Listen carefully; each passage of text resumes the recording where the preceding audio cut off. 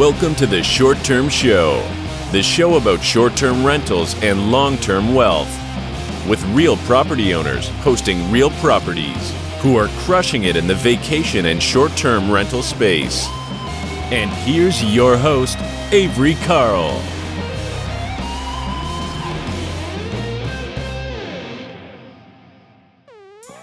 This episode is brought to you by Short-Term Rental Listing Advice. Join this Facebook group and post your listing to get advice from other hosts, including myself, on how you can improve your listing. Or just post your property so you can show off. Join us at strlistingadvice.com. That's strlistingadvice.com. Hey guys, welcome to another episode of the Short Term Show. Today we have a really cool guest. Her name is Dike, and she is a designer, but she has a different approach than other designers that we've had on the show before. So I think you guys are going to find this really interesting, and I'll go ahead and introduce her now. Hi, Erica. How are you? Hi, I'm doing well. Thank you so much for having me on your show. Yeah, thanks for coming on. Can you just kind of give yourself a brief introduction of yourself and what it is that you do in the design world? Yeah, sure. So I am an interior designer. I work with busy professionals to design their residential spaces as well as their short-term rental space. But I do something called data-driven approach to design. So my background is in business analysis. And so when I got into the short-term rental field, I decided to kind of merge those two together because with short-term rentals, you're not just designing a space, you're designing an investment property. So designing it with data is kind of the only way to guarantee that investment. And so that's my take on design. And I've used that to work with different investors over the years.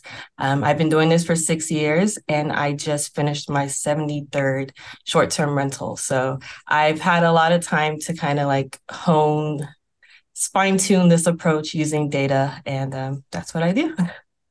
Awesome. 73, that's a lot. So what all markets are those in?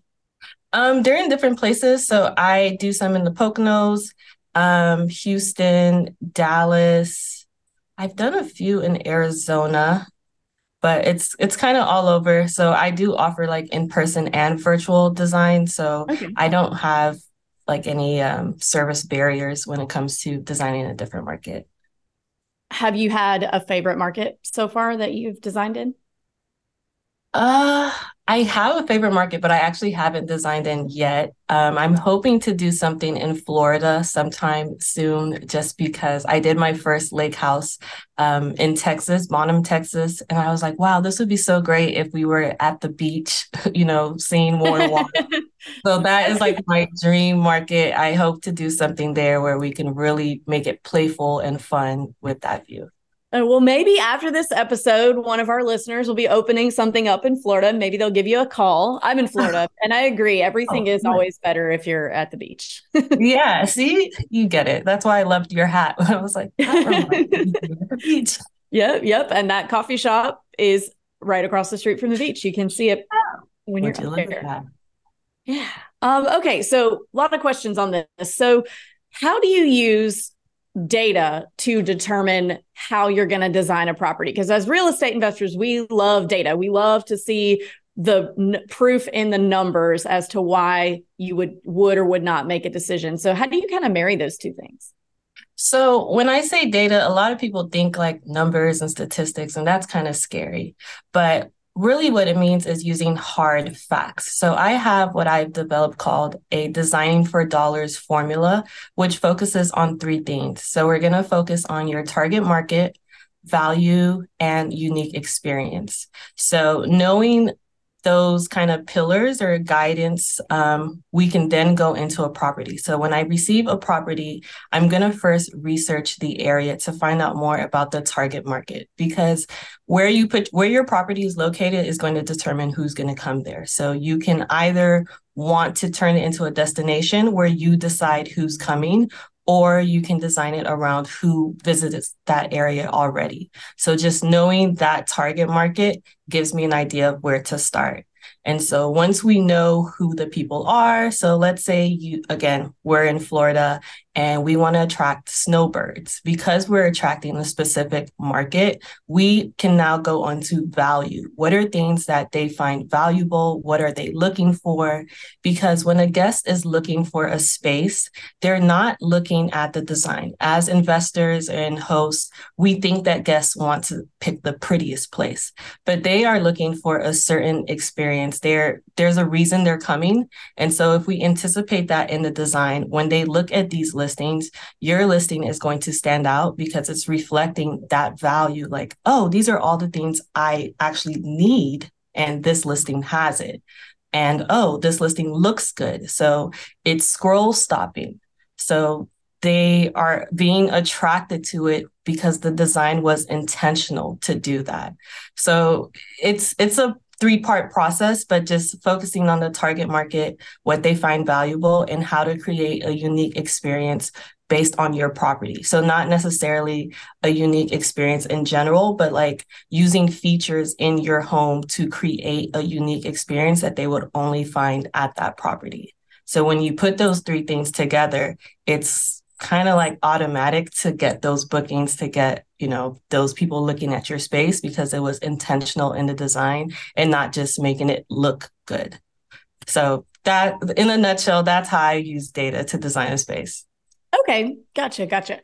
So when you say unique, do you mean like, okay, we're doing a geodesic dome, or just like, we're theming a house really, really cute? Like, what's behind you? Your backdrop is totally cute, whatever room you're in. I love it. It's my office.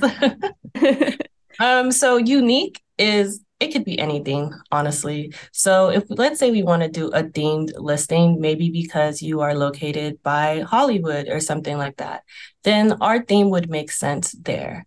But there are some markets where themes don't work. So for example, I was in the Facebook group, and there was a host in there who had a 1-bedroom, super themed out apartment. It was like bachelorette themed.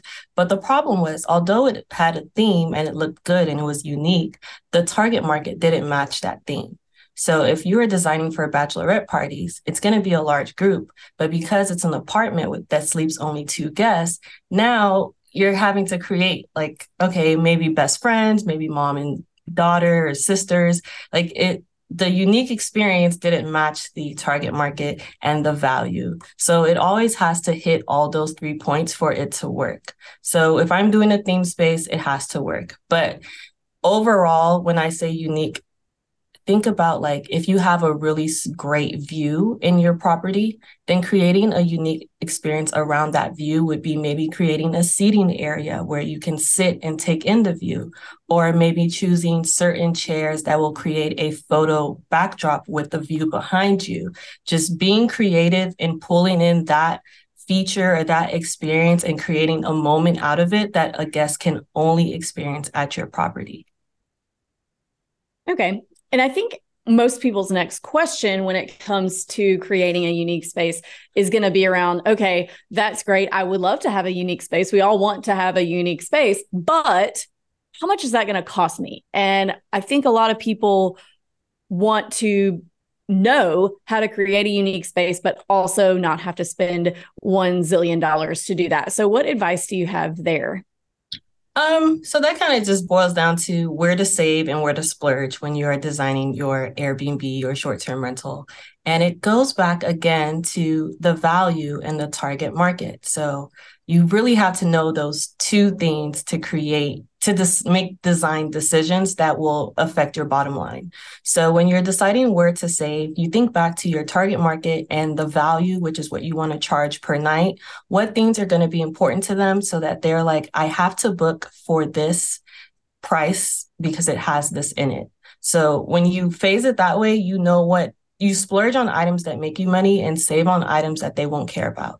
So like in regular residential design, you may really care about the coffee table and how it looks and the color and all of that. But in short-term rental design, that coffee table is not going to make or break your investment. So rephrasing your thinking to look at it as value, what my guest values, it really helps you to make those design decisions, because there's you can work with any budget. I'm not one to say like, oh, that's not enough money. Like, well, if that's all you have, then maybe we can reduce your guest count, or we can maybe do a smaller area, or use paint instead of wallpaper. There's always so many ways to design a space, but just the most important thing is knowing your bottom line and what decisions drive that bottom line and what decisions don't affect it at all. What do you typically see across all markets that guests really do value? Having a space to spend time together. So I've seen, I'll just use the Poconos market, for example.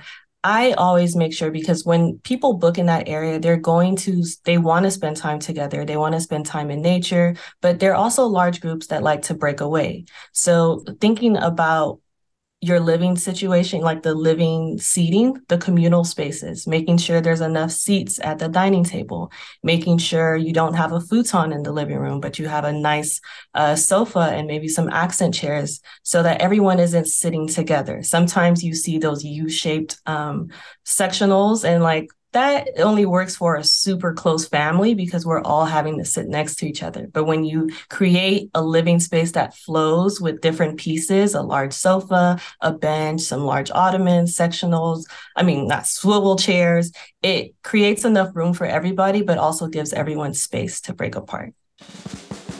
Management Monday is proud to present this episode of the Short Term Show. Management Monday is a weekly course that will teach you everything you need to know about managing a short-term rental from a distance.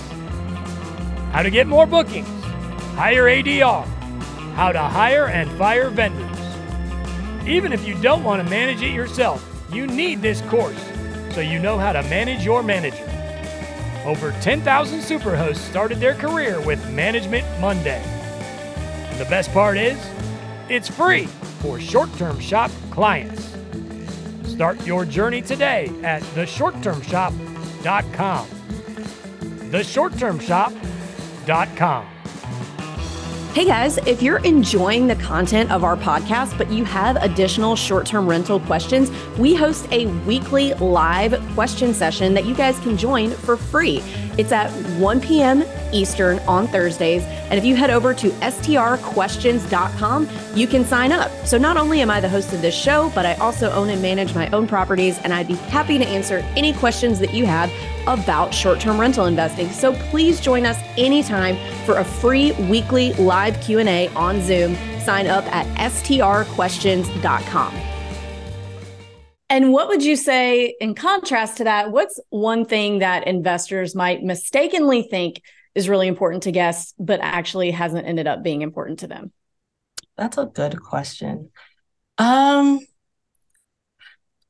going to say murals, and specifically the murals that have like the location name on it, because it's kind of like a postcard. So I know those murals, they take a lot of time to do, maybe like a week or two, and then they also cost money. I don't think murals are going to attract someone to book in that space if it doesn't have all the important things like the bed with the nightstands and the nightlife. So even if you have this super cool Instagram worthy wall, but you are missing in other functional areas like the kitchen, or there's not enough lighting in the bathroom, you could still see a drop in your occupancy rate and having to reduce your nightly rate to attract, any type of bookings. So I would say instead of mural walls, maybe focus on things that are unique. So if I'll use the Poconos again because it's on my mind. If you have a Poconos property, instead of doing a mural wall that says Poconos, you could do something maybe with some unique kayaks. So maybe custom painted kayaks, and you can display that on the wall, because that is something that someone can book that specific property for because another property doesn't have it. So I wouldn't say don't do accent walls or Instagram walls, but be creative and make sure it's truly unique. Gotcha. And I think where I see people get tripped up, because I do think that in the right markets, the mural walls, like the postcard mural walls, can do really well and can get you booked. But you have to be really careful, because I've seen people hire muralists and then it kind of looks like a kid did it. And you can tell it actually, I think, just cheapens the entire thing when you list it that way. And then people don't book it at all because they see like they would have booked it more if it hadn't been there than if the bad one was there. So you guys, if you are doing mural walls, which I'm a fan of in the right markets, but make sure that you definitely vet your muralist. Make sure that it's not going to look like my 5-year-old did it. So how do we, when you're coming into, let's say somebody hires you in any market, how do you determine what their target guest avatar is going to be? Or do they tell you, or do you say, oh, you know what, this is in downtown Houston, kind of near the convention center. You're probably going to get a lot of business travelers. Let's do this. Or do they kind of come up with it? It's kind of a collaborative process of sorts initially. So because of my business analyst background, how I piece together my designs is a little different. So when I'm talking to a potential client, I'm going to get all their, in my head, it's like project benchmarks, like things they really need to hit in order for this investment to work. They were thinking that it had to list at this price per night. So with all that information and where it's located, and I kind of create, again, going back to my background, I create like a feasibility chart of sorts. Like, okay, we can hit this nightly rate, but we'll have to pivot our target market and maybe do special marketing some way to, again, kind of like the themed 1-bedroom apartment I described earlier. Although it doesn't work as far as like the bachelorette party and the group size, you can still tailor it and find a target market to attract to it for that price, for that look. So there's always a way, but I really like to get all the information up front and then create like a plan to get them from point A to point B. So with the target market, you could tell me like, oh, this is how much I want to charge per night. So that means you must attract maybe luxury clients if that's your rate. And if we're attracting luxury clients to this market that they don't usually come to, that means we have to turn this space into a destination rental. So somewhere that is not, it's a pool is not based on the location, but on the strength of the property itself. Okay, that makes sense. So, okay, let's move on a little bit from the design side of things. So you don't just design these, you also invest in them? So I don't invest them anymore. When I got into this market because I was in college and the Super Bowl was coming to Houston, and I was like, oh, well, I'm close to it and I have this apartment. I'll just put it up. So I put it up and I got booked almost immediately. So maybe like 2 hours I got booked and I was like, okay. And so after that guest came, I was like, well, that wasn't so bad. I'm a college student. I can just not be here on the weekends. And I just left my apartment on there and it kept getting booked. So when I graduated, I decided to get an apartment solely for Airbnb and do rental arbitrage. And so that was going really well. And I was like, wow, I really want to keep doing this. So I got into co-hosting, which is, hosting other people's properties, but they were not short-term rental properties. They were homeowners who had extra properties and they were listing it for long-term rent. So I would find them on like just different platforms and reach out to them and say, hey, I can make you more money than a long-term rental. And they'd be like, okay, fine. How much is the budget? And so in that process, I had to really develop a formula to get, because they're not open to short-term rental at that point, so I have to make this investment profitable for them. And so once I figured that out and how to design for the things that mattered, it didn't matter what their budget was. I could get it done quickly and just get it up and running. And so from there, I started co-hosting. I had about like 13 rentals when I stopped co-hosting because I am an introvert and I was young. So I found like at that time, I didn't really want to be talking to guests all the time. Even though a lot of things were automated, I still had to talk to guests occasionally. And I just really enjoyed the design part of it. So I am not investing or doing any type of short-term rentals right now. I think in the future, if I was to get back into it, I just want to focus on like turnkey, where I could design these top performing rentals and then pass them on to people who were interested in doing that. But for me, that part of the market, I'm not really interested in it right now. Okay, gotcha. So you don't like dealing with people. I can relate to that. I understand. Yeah. Did you ever think about maybe like getting a VA to handle that kind of stuff for you, or was it like the money wasn't worth it, or the not necessarily not worth it, but were you making more money doing the design than the actual management? And so you just focused. I think in terms of what mattered to me, so like with design, I find I have more free time because I am not selling my time, I'm selling my skills, as opposed to like short-term rental. When I was co-hosting, I also really love that model because you're not putting any money in and you're just investing your expertise to make these rentals perform. But I don't know, like I think just because I'm really hospitable, so even if I had a VA, like short-term rentals, the whole market means a little more to me than just the real estate side of things. I'm really, how I see it is hospitality. So a VA, I had them before, but I don't know. I think I just, no matter what, would want to be invested in there because I also have a background in like events and designing for events. So when I would get guests that are coming for birthdays, like upselling, like designing the space for them was kind of something I like to do too. So I don't know. I just, because I get that question a lot because a lot of my clients, they have these properties and I'm telling them, you can make money. But for me, I don't know. I'm just not really interested in it right now. Maybe again, because I'm a little younger. Maybe when I get older, it'll be something that I want to consider. But I don't know. Right now, it's just, I love the design. Okay, that's fine. There's ain't no shame in that of doing what you want to do, what you enjoy most and sticking to that. I admire that for sure. So is there anything that we haven't covered related to design and choosing design that you think our listeners would benefit from hearing before we move on to the last 3 questions of the show?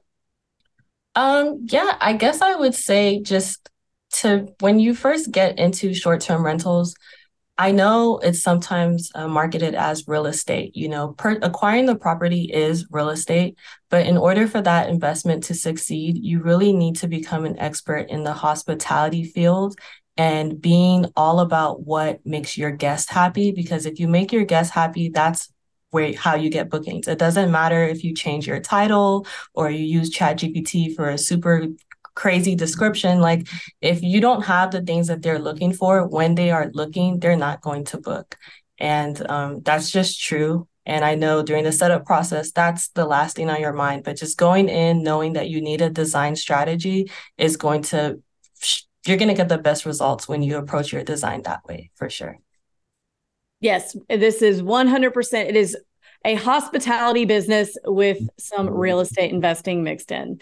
So I totally agree with that. And let's move on to the last 3 questions of the show. So first question, so I ask every guest these questions. First one is, what advice would you give 20-year-old Erica?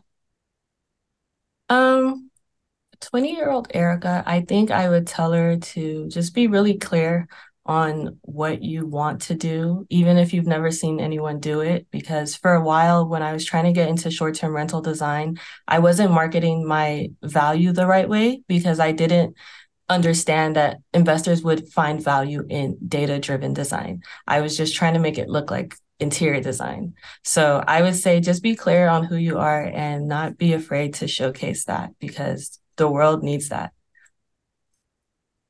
All right, great advice. Second question, what advice would you give a new short-term rental investor who's looking to get started today? If you're looking to get started today, I would say look at properties in your area that are listed already on Airbnb or wherever platform you're trying to post on. Look in your area and look at a comparative property and read those reviews and see what the guests liked about that property and what they didn't like, what they wish they had, and incorporate that into yours. And you're going to be almost guaranteed to be a top performer, even if you don't have design skills, as long as you use that information to base your design on. Gotcha. We call that the enemy method around here. And last question, what is your favorite book that's impacted your mindset? My favorite book, I read a lot of fiction, but The 4 Hour Work Week changed my life when I read it. Just knowing that there's more to life than just working. And so with short-term rentals, I feel the same way. When my clients come to me, they're looking to change the trajectory of their finances. And so that book really helps me to like, I can make this happen for you. Like, it's not just a dream. You want an ice cream themed rental in Waco. I can make this happen for you. And I do that, and it's great. So the 4-Hour Work Week, honestly, is my book. Yeah, that's a good one. I'm a Tim Ferriss fan. I haven't listened to his podcast in a while, but definitely a fan. Okay, so Erica, if our listeners want to follow you, find you, learn more about you, where can they do that? Maybe not find you. It sounds a little creepy, but you know what I mean. Follow you on socials. Where can they stalk me? I'm active on Instagram a lot. So Erica OOH Designs. I'm on there sharing resources, tips, values. I also do lives every Thursday on my Instagram. So if you have questions, I love to answer those.